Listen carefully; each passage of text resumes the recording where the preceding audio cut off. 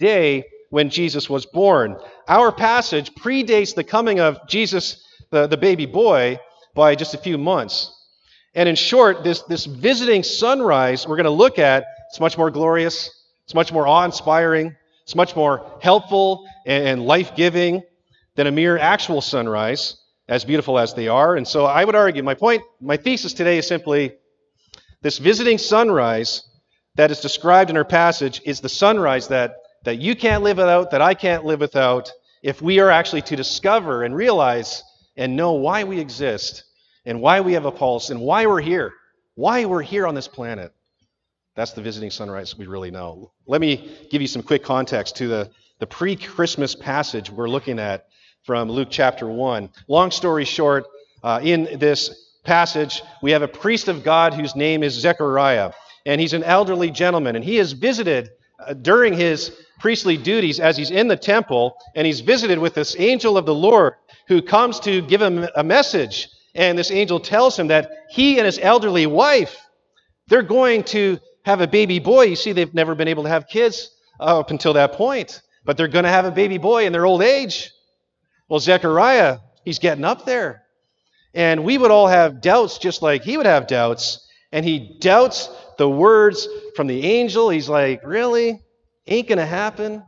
But God, through the angel, he actually chastises and disciplines Zechariah in that moment for doubting the word of God.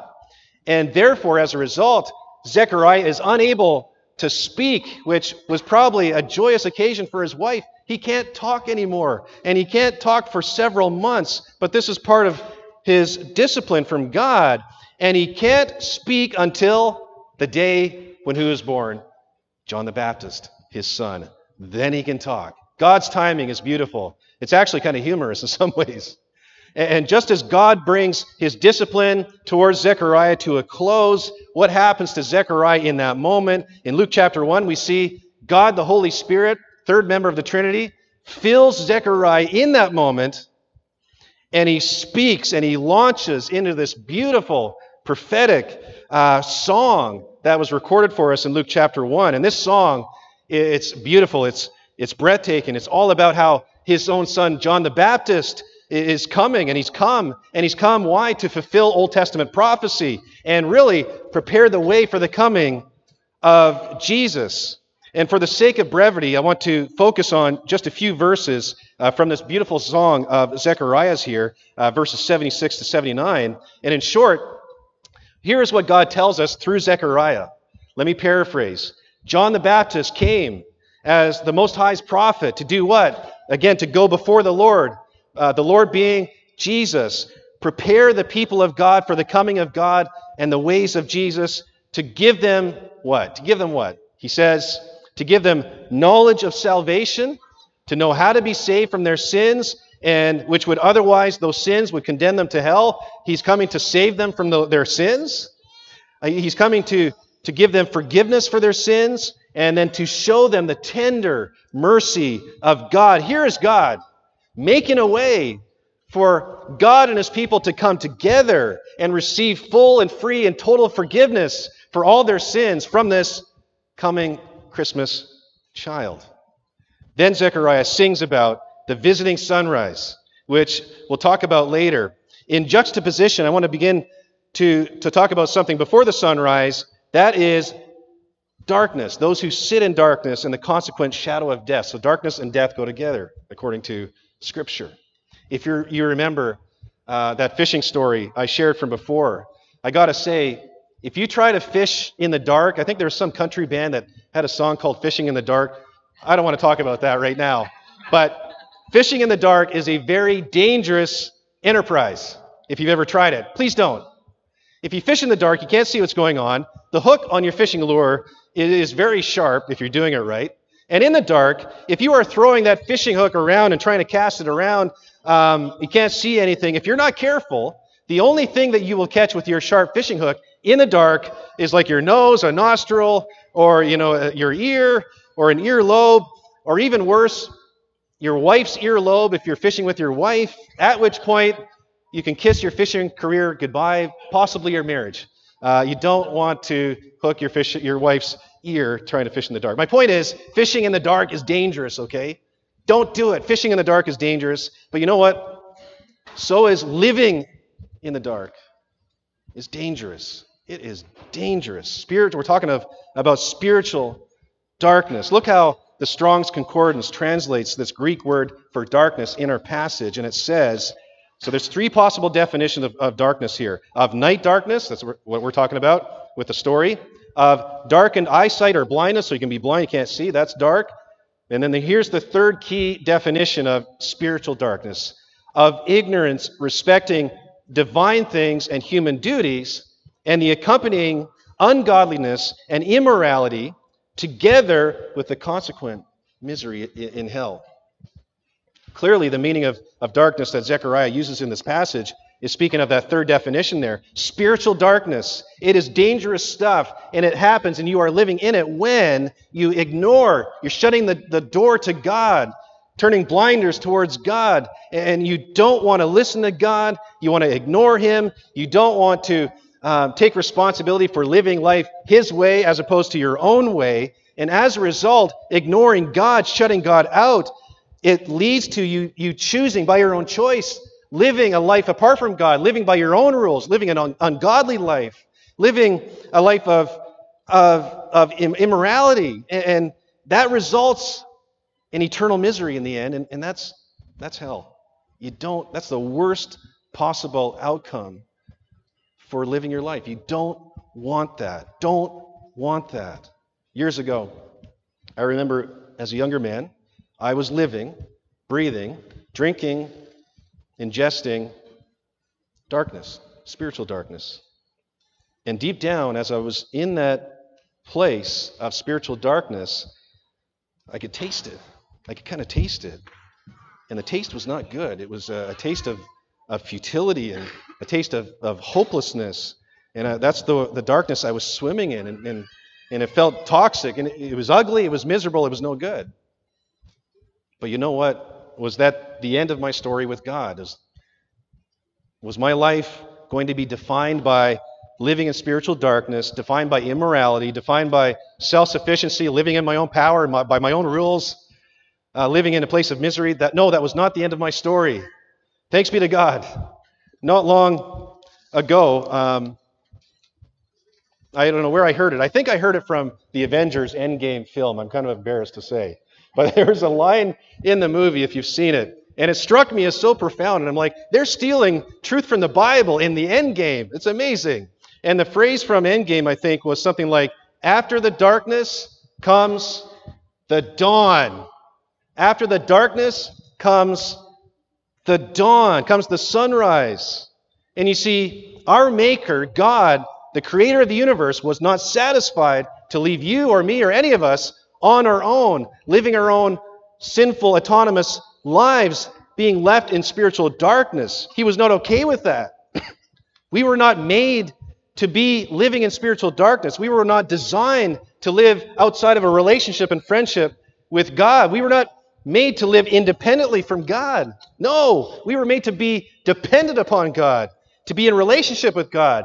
But here we are isolated from God. What does God do? He intervenes. He intervenes, and what does He do? On that first Christmas day, He sends His Son Jesus, the God-man. God puts on flesh like you have flesh on in this moment. Jesus put on flesh as God the Son, and He was born Christmas Day 2,000 years ago. And on that first Christmas day, the dawn came after the darkness. The dawn came. The sunrise named Jesus visited us from heaven. Thanks be to God. Incredibly, look how Jesus describes Himself later as an adult. John chapter 8, verse 12. Again, Jesus spoke to them saying, I am the light of the world. Whoever follows me will not walk in darkness, but will have the light of life.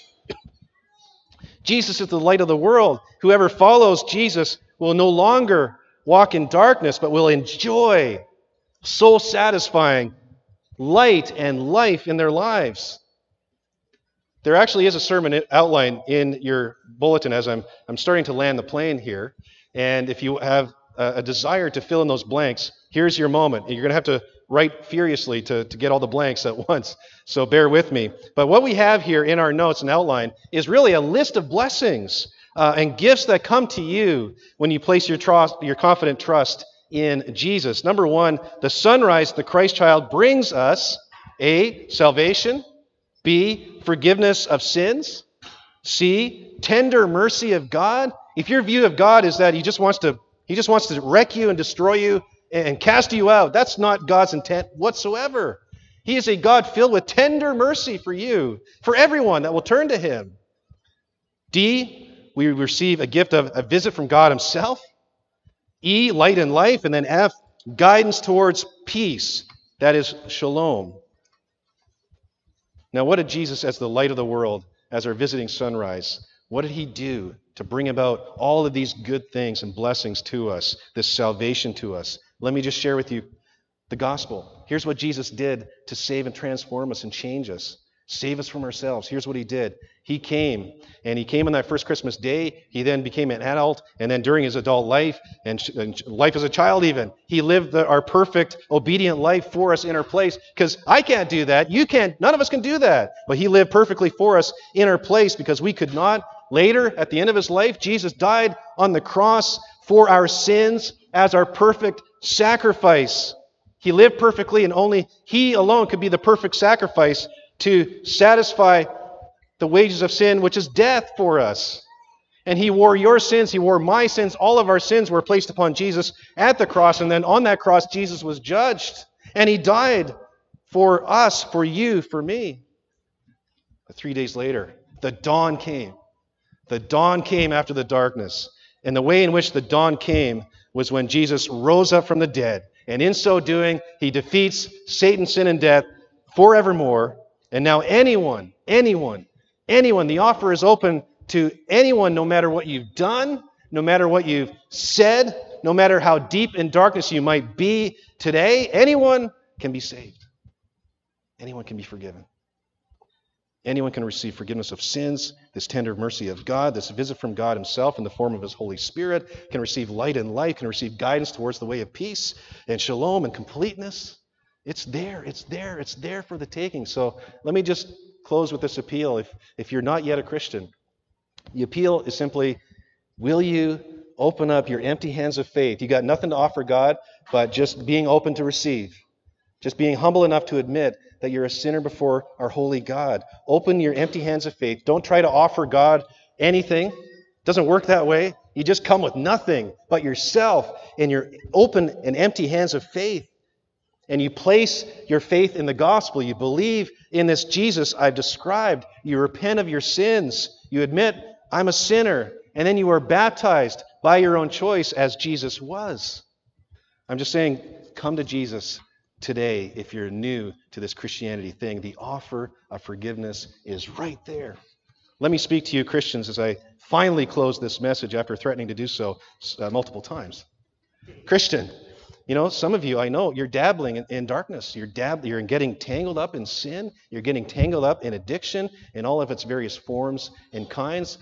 I think a lot of us are getting tangled up in self-righteousness and thinking that we're better than we actually are. That's something I battle and struggle with. And I'm just saying, here's the Christmas season. Here's our chance. Here's our opportunity to come back to the light of the world and renew our relationship with Jesus. Let Jesus shine His light onto those dark corners and dark rooms that are within our heart that require changing, that He wants us to be freed from and saved from. So let's together repent of our sins as we come to the Lord's table today in this time of communion and just reconnect with this visiting sunrise this Christmas. Would you pray with me as we bring this to a close? Thank you, Jesus, for coming to visit us. The ultimate Christmas gift. You bring salvation. You bring tender mercy from God. You bring forgiveness of all our sins. And it only happens because of what you did for us in your life, death, and resurrection. We're so grateful. That's why we come to remember the gospel. That's why we celebrate this memorial meal, to remember and celebrate and confess our sins to you as we partake of this meal and just honor you through it. Through Christ we pray. Amen.